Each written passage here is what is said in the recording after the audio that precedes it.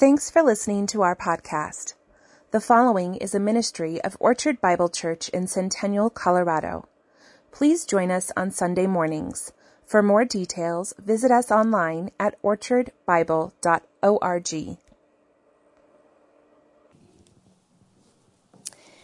Today's scripture reading is from Revelation 1, verses 9 through 16.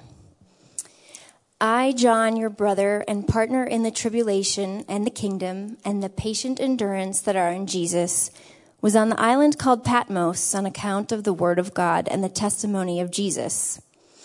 I was in the Spirit on the Lord's day, and I heard behind me a loud voice like a trumpet saying, "Write what you see in a book and send it to the 7 churches, to Ephesus and to Smyrna and to Pergamum and to Thyatira and to Sardis and to Philadelphia and to Laodicea." Then I turned to see the voice that was speaking to me, and on turning I saw 7 golden lampstands. And in the midst of the lampstands was one like a son of man, clothed with a long robe and with a golden sash around his chest. The hairs of his head were white, like white wool, like snow. His eyes were like a flame of fire. His feet were like burnished bronze, refined in a furnace, and his voice was like the roar of many waters. In his right hand he held 7 stars. From his mouth came a sharp, 2-edged sword, and his face was like the sun, shining in full strength. Please pray with me. Father, we thank you for your word this morning. We thank you for the gift of your word. We thank you for your risen Son, Jesus, the glorified Son of Man that we see here this morning. We thank you so much that he is here to help us, to purify us, to help us patiently endure all the way until the end, that we might see his victory in completion. Lord, open the eyes of our hearts this morning as we open your word. In Jesus' name, amen. You may be seated. So it's been a while since I've been up here. For those of you who are relatively new to Orchard, it's been since April since I had both the privilege and responsibility. My sleeves are rolled up. Liza said, "You're ready." And so here we go. War is an awful thing. We all know that. It's horrific. When soldiers are asked what kept them in the fight, why they did what they did, you hear a common answer. I fought for the man next to me. The objective or political goal wasn't at the front of my mind. I knew that the man I fought with needed me, and I needed him. That's what got soldiers through the day-to-day horrors of combat.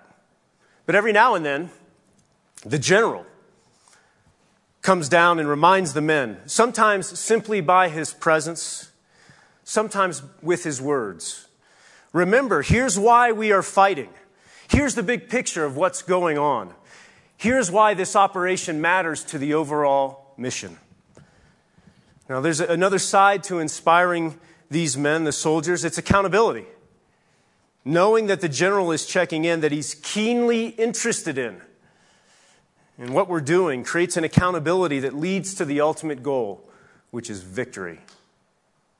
When the general visits, he sends an overarching message. I need you to endure. Don't give up the fight. That's what we have with this passage today. In John's vision, Jesus is coming to his churches.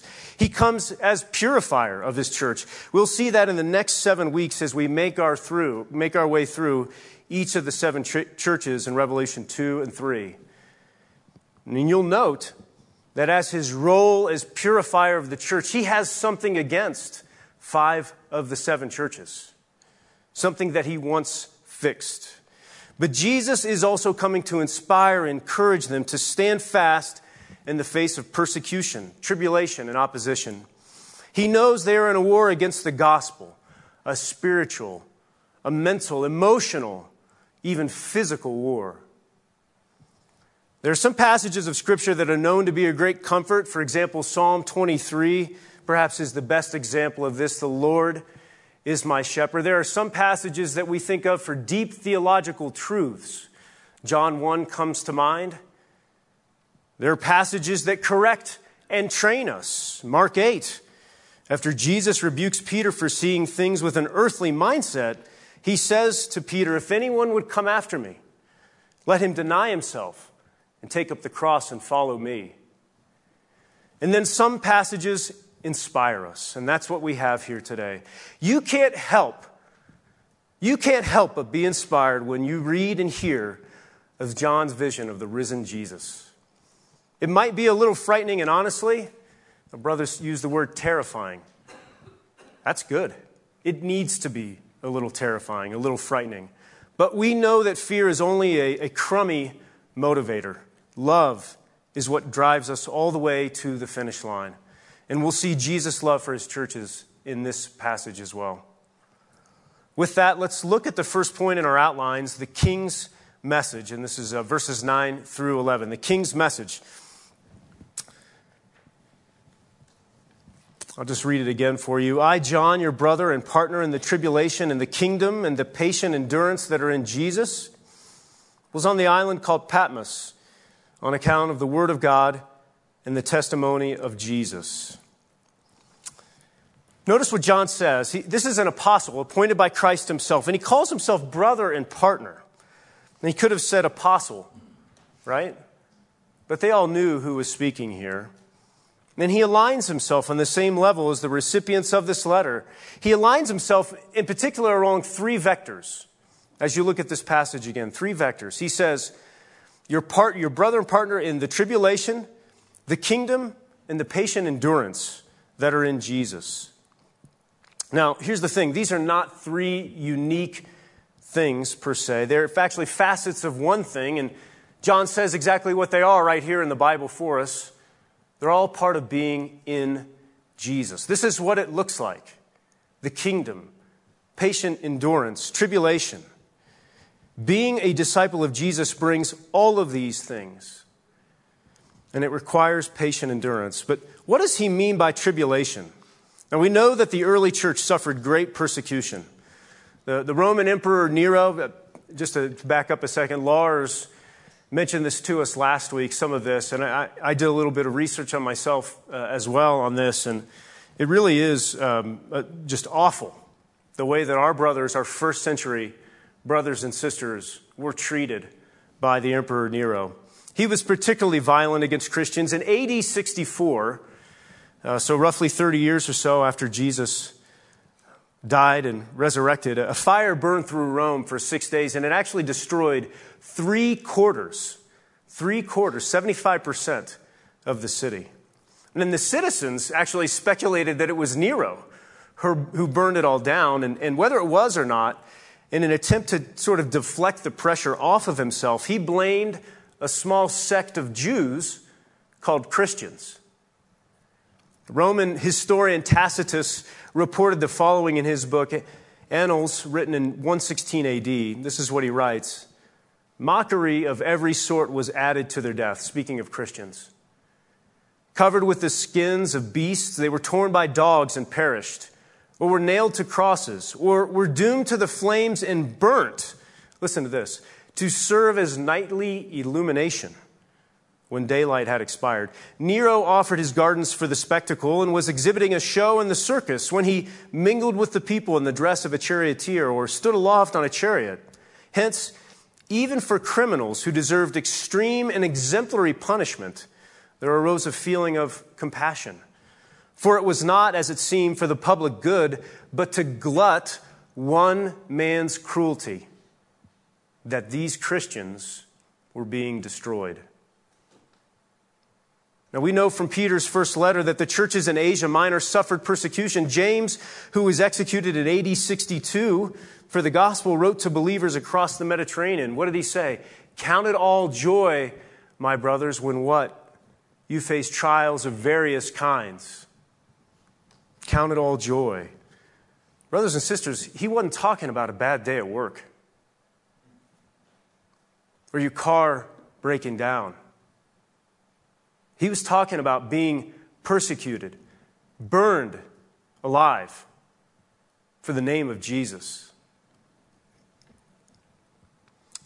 This is what he was talking about. And it's during these trials that Jesus has a message for his churches in Asia Minor. He's not willing to leave them alone.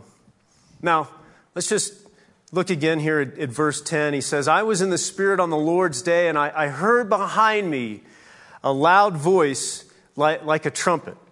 Now, can you imagine being John? I'm just sort of imagining that, it's Sunday, it's the Lord's day, it's the day of the week when he's worshiping, and maybe he's on his knees. Maybe he's here. And perhaps he's got some of his scrolls. Perhaps even, as we'll see, maybe it's the scroll of Daniel open next to him, and he's praying. He says that he's in the Spirit. Now, I don't think that he means any sort of ecstatic experience, just that he was worshiping. And he's on his knees, and he's praying. And then what happens?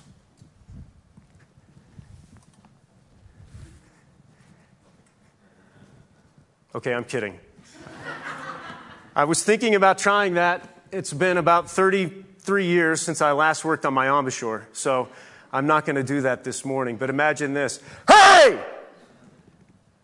A loud voice like a trumpet behind him sounds off. Jesus calls out, and he tells John he has a message for his 7 churches in Asia Minor and to write it down.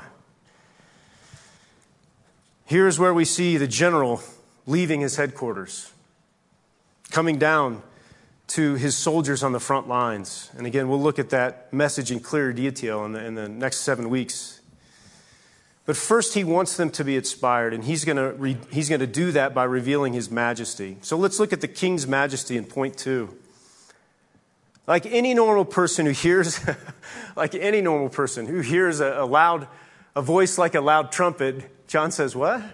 What's going on behind me here? And what does he see? He sees Jesus glorified. What follows is both beautiful and terrifying. But I want to be careful here that we think clearly about this, what John sees. I think we have to be careful in the sense that we don't necessarily need to take this literally. I don't think it's meant for us to take this literally. I think Lars helped us last week when he suggested kind of the category of a political cartoon, right? So in a political cartoon, you see the politician perhaps with really large ears, and in real life they don't have ears that large, but the cartoonist is drawing the ears that large to make a certain point. And I think that's kind of what we have here.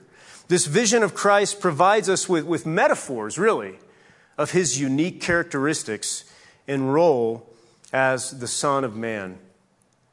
And so we see Jesus, or John sees Jesus. Now, I just want you to note, where is Jesus? Where does he see him? He sees him in the middle of the lampstands, right? There are 7 lampstands, and he sees Jesus all in the middle of those 7 lampstands. Not above them, not outside of them, not around them, but in the middle of them. This is a small detail, but it's really important. What does it tell us? It tells us that he's not above or outside of us, but in the middle of us, near us, ministering to us, shepherding us. To go back to the military analogy to the general, he's not the general who sends down orders and waits for those orders to be executed. He does issue the order. He is in charge. Make no mistake. But he equips us. He's with us to execute those orders. Now, John goes into a long list. We heard Wendy read this list. He goes into a long list describing what he sees. But his first description, he says, I saw one like a son of man. Is it a really important one?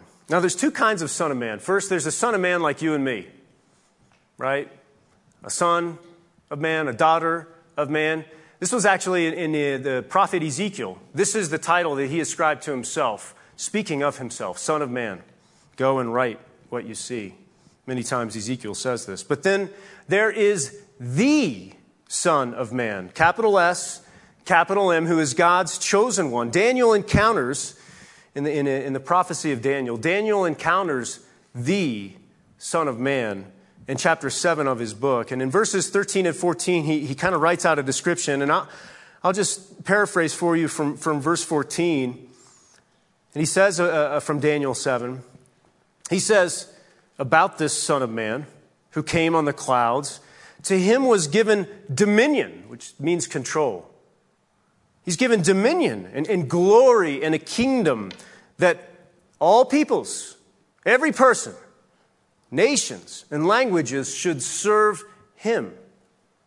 His dominion is an everlasting dominion, which shall not pass away. His kingdom, one that shall not be destroyed.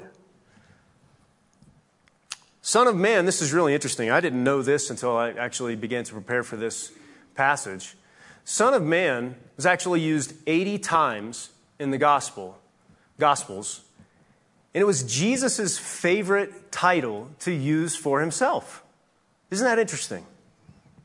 Not Christ, not Messiah, but Son of Man. Why is that? Why do you think that is? Well, certainly, Jesus is letting people know, hey, I am the fulfillment of this prophecy from Daniel. I am the Son of Man. But I think there's also something else going on here as well. He knew that first century Jews knew who the Son of Man was. And they knew that the Son of Man from Daniel 7 was kind of a big deal. And so if he's walking around telling everybody, hey, I'm the Son of Man, I'm the Son of Man, what's he doing? He's forcing people to reckon with him. You can't just hear somebody say, yes, I'm the Son of Man, and say, oh, he's a good guy. You got to do something with that.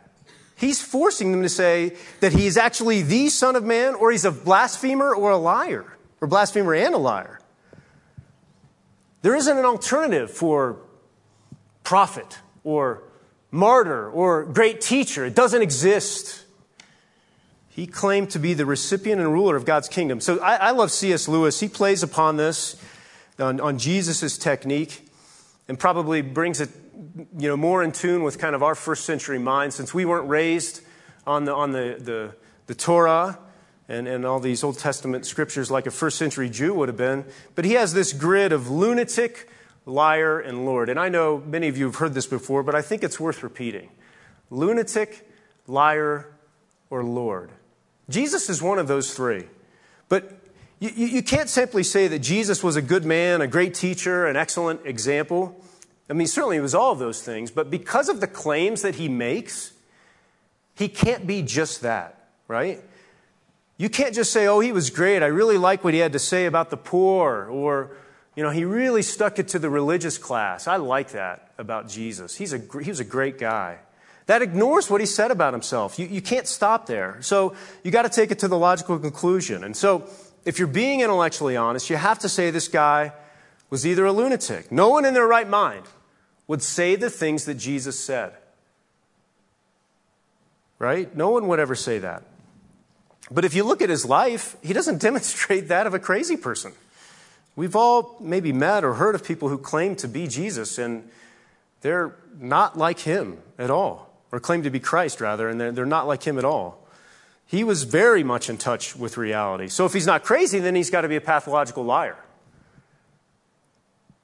Because again, if he isn't who he says he is, then he's lying. But if he's a liar, then all that stuff that you were just saying about being a good person and a great example, well, that's just a bunch of rubbish.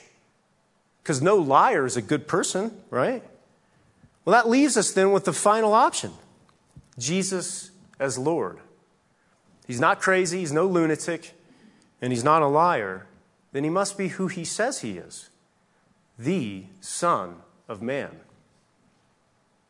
So when you see Jesus refer to himself as Son of Man in the scriptures here going forward, I just would say, just remember, he's not only asserting that he fulfills that Daniel 7 prophecy, he's also asserting that he's your Lord and Savior. I think that's why he used it 80 times. And I would just say for those of you here this morning, or maybe listening or watching or whatever, who haven't really wrestled with that before, when you love Jesus as a great guy, a great example, an awesome teacher, you want to be like him, but you've never actually wrestled with the fact that he wants more than that. He actually wants to be your Lord. He actually wants you to confess your sin, repent and turn and trust. I challenge you to do that this morning. I hope you'll consider how a person who was slain on the cross, like a sheep slaughtered, is now this guy that we see here this morning. So in verses 13 and 16, John is seeing this glorified Son of Man, and he describes 8 unique characteristics of Jesus. And as we dwell on each of these, I just want to consider what this says about our King and about his majesty. There's some beautiful word pictures here, and I hope it leads us to worship. So in verse 13, John writes that Jesus was clothed with a long robe and with a golden sash around his chest. Now, this robes certainly convey a priest, but in this context, it actually has a lot more to do with dignity and high rank. They carry some connotation of judgment as well, which makes sense given the context of what's coming in chapters 2 and 3. Remember, he's got something against these churches, almost every one of them, right? So there's a sense of correction coming from Jesus as well. Now, as for the golden sashes, they too speak of his dignity. A working class person would wear a sash kind of around the waist, right? So that way they could kind of pull up their tunic, tuck it in, and get to the hard labor that a working class person would have. But a person of dignity and station would wear a sash kind of across their chest. They didn't need to tuck the tunic in. They weren't doing hard labor. So Jesus has a long robe and a sash around his chest to connotate his dignity and high rank. The hairs of his head, in verse 14, the hairs of his head are white, or were white, like white wool, like snow. Jesus' hair is white, but not just white. It is brilliant and stunningly white.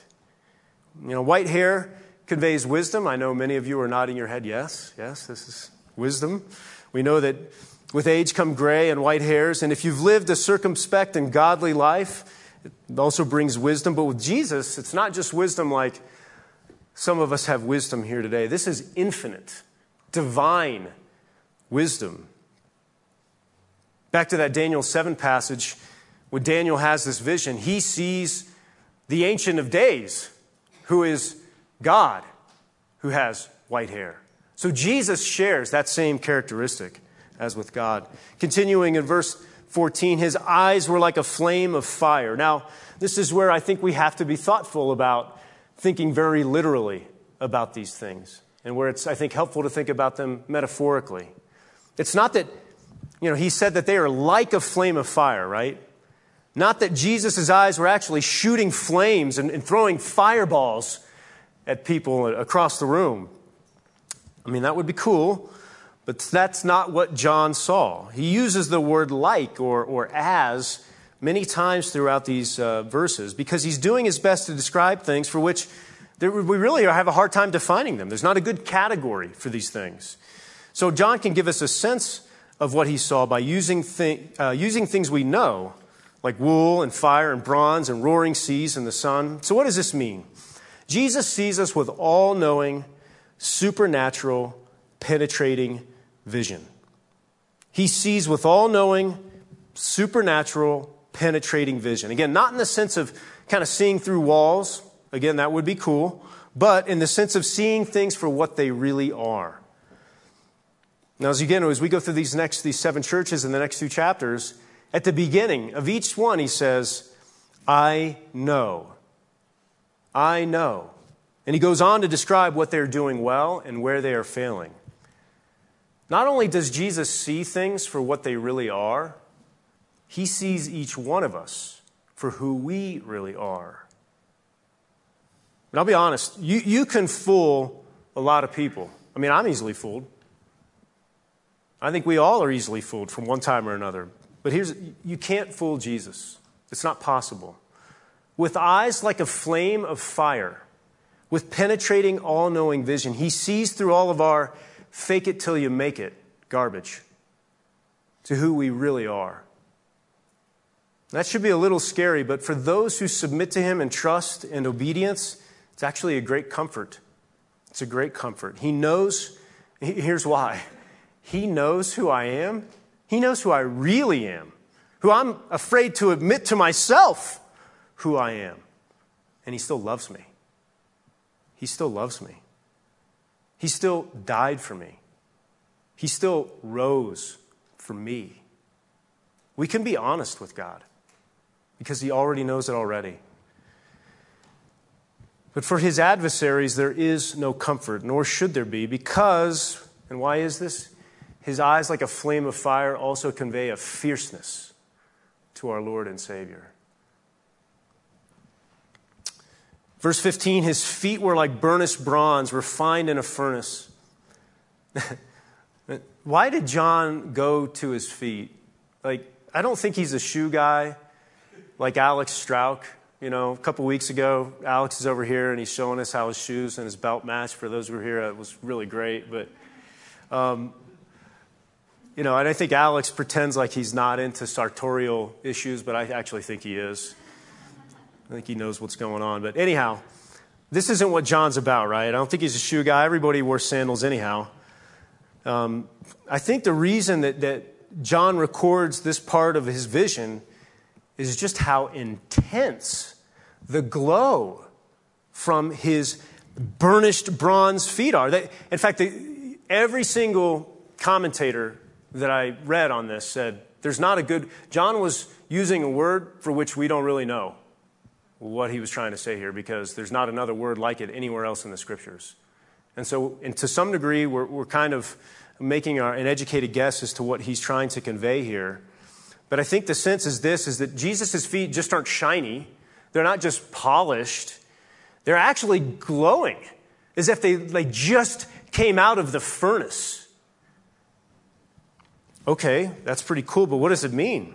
Well, to put somebody under your feet is to defeat them completely. Remember when Joshua, I don't know if you guys remember this, when the tribe of Israel came into the promised land and they were taking the land and they had defeated the bad guys, the tribal leaders, what did he do? He had them put their feet on the neck of the defeated enemy. Right? What about Psalm 110:1, where David writes that God will make all his enemies a footstool for his feet? And so we have these unbreakable bronze feet crushing the enemy. But they're also, here's the thing for the church. Jesus isn't here to crush his church. That's for outside his church. But what about us? These are pure bronze feet, refined in a furnace, glowing with purity. Now, there's something kind of shameful about feet. It wasn't until I was in my 20s that I would wear flip-flops. Okay, I just didn't want people to see my feet. At least I think there's something shameful about them. In Bible times, people wore sandals, and they walked dusty streets and paths, and there was animal dung everywhere. And I'm sure it's not like they were trying to they didn't care and would just walk through it. But when there's dust and animal dung, particles are going to land on your feet. That's just going to happen, right? That's really part of the life back then, right? So feet were kind of gross, right? They were always dirty, nasty, covered with impurities, but not Jesus' feet. Think about the seraphim in Isaiah 6. So a seraphim is a form of angel. The seraphim had 6 wings. 2 to fly, 2 to cover their eyes, and then what were the last 2? Cover their feet, right? Because feet represented impurity, and so they had to cover them. So even a seraphim, who is totally sinless, had to cover his feet in honor of the purity of the Lord of hosts. But not so with Jesus. There's no covering his feet. There's nothing impure about him. He gets to show off his feet of burnished, glowing bronze because he is completely pure. And that's the point for the church. Purity is on his mind when it comes to the church. As he prepares to address these 7 churches, he's thinking about purity. Continuing there in verse 15, his voice was like the roar of many waters. If you've ever been to the Northern California coastline where it's kind of rocky and craggy and the waves crash with thundering power, you've heard the roar of many waters. Or how about this? Let's go east. If you've ever been to Ontario and to Niagara Falls, where you hear 681,750 gallons of water per, not minute, per second, fall over the Horseshoe Falls on the Canadian side, you have heard the roar of many waters. Maybe a little closer to home, you've ever stood by a mountain river swollen with snowmelt, water rushing down over boulders the size of Volkswagens. You've heard the roar of many waters. And what do they all have in common? What is the thing that you think of as you stand next to these rushing waters? You think of power, strength, might, the fearful awesomeness of all of it. And so it is with the risen, glorified Jesus.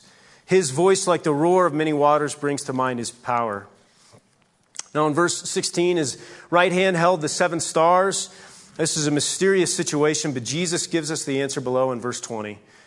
The stars are the 7 angels of the 7 churches, and he holds them in his right hand, which is both the primary place of protection and blessing. The 7 angels then are his blessed messengers to the churches. And then in verse 16 as well, a sharp, 2-edged sword comes out of his mouth. This one, I think, is a little easier to understand. We probably think of Hebrews 4:12, where it refers to God's word as a 2-edged sword.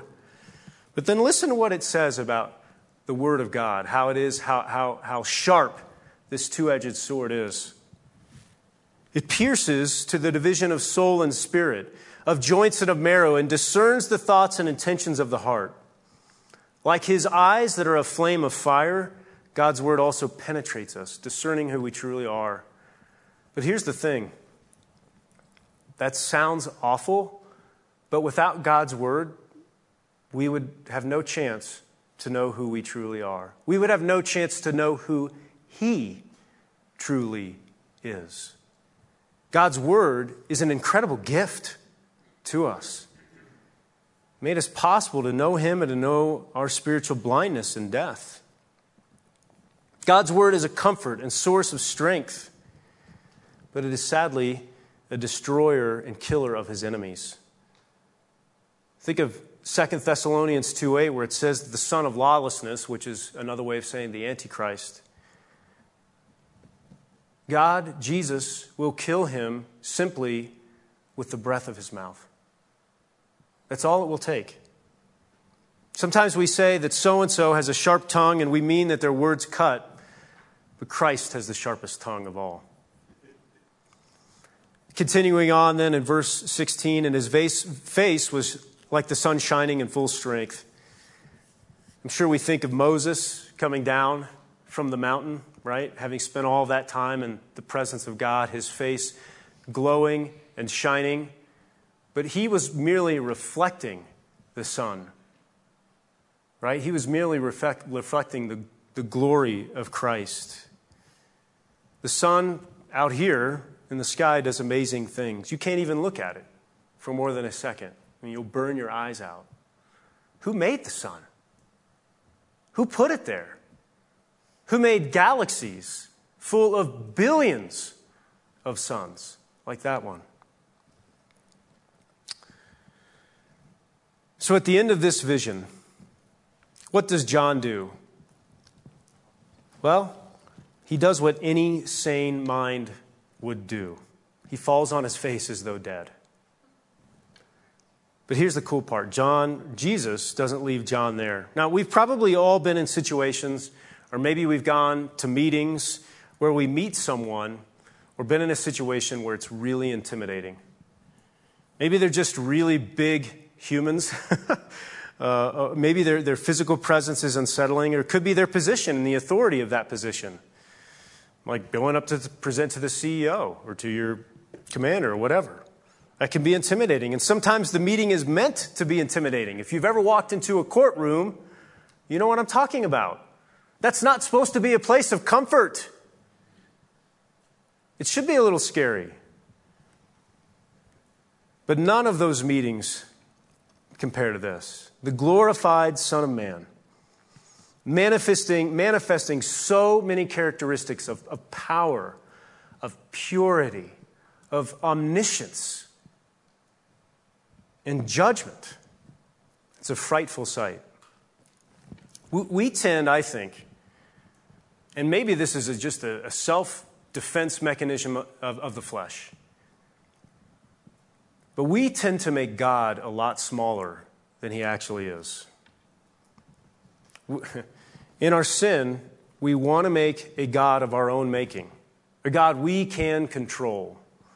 We may not fashion that God from wood or metal or bronze or stone like they did, in the first century world, but we do make our idols. We fashion our idols with ideas, right? Sometimes we think of God like let me just give you one example. We think of God like a genie in a bottle, here to give us happiness, a full life, good health, a job, obedient, sanctified children. In Ephesians 5, marriage, but without all the work and sacrifice. But when we come face to face with God, when we come face to face with Jesus, we realize he's something much different. In C.S. Lewis's children's allegory, The Lion, the Witch, and the Wardrobe, the four children have made their way into Narnia through the magical wardrobe in their uncle's house in the English countryside, and now they're transported into Narnia. And I'll spare you all the details, but they run into Mr. and Mrs. Beaver. Now, Mr. and Mrs. Beaver do not bow the knee to the White Witch. They bow the knee to Aslan. They're part of the rebellion. And they know that these four sons and daughters of man are a part of the prophecy. And so they say, we've got to take you to Aslan. You've got to meet Aslan. So Mr. Beaver says to the four children, Aslan is a lion. The great lion. Ooh, said Susan, I thought he was a man. Is he quite safe? I shall feel rather nervous about meeting a lion. Safe? Safe? Said Mr. Beaver. Who said anything about safe? Of course he isn't safe. But he's good. He's the king, I tell you. If we learn one thing from John's vision, it's that Jesus isn't safe, but he is good. And his goodness is on full display in the second half of verse 17 and all of 18. So look at point 3 with me in your outline, the king's mercy. And I'll just read verses 17 and 18 for you. When I saw him, I fell at his feet as though dead. But he laid his right hand on me, saying, Fear not. I am the first and the last, and the living one. I died, and behold, I am alive forevermore, and I have the keys of death and Hades. John falls as though dead at Jesus' feet. But look closely at what Jesus says and what he does. He says, Fear not. He isn't seeking our fear. He's not seeking our fear. He doesn't manifest himself so that we might fall down dead with dread.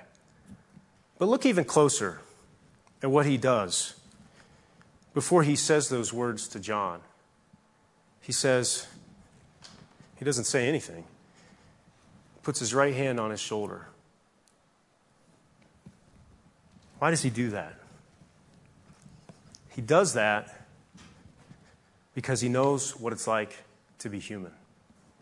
He inhabited a body and inhabits, even today, a body like us. He knows the power of human touch. He knows our weakness. Do you remember what happened to Jairus' daughter?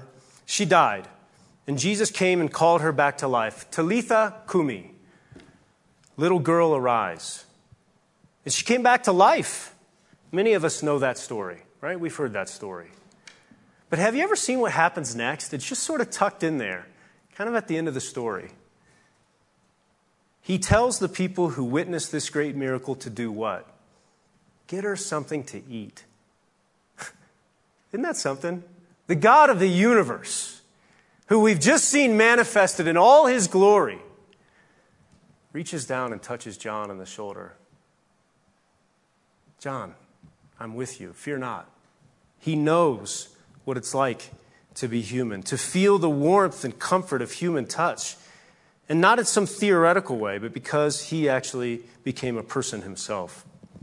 Jesus goes on to say why John need not be afraid. I am the first and the last, and the living one. I died, and behold, I am alive forevermore. I have the keys of death and Hades.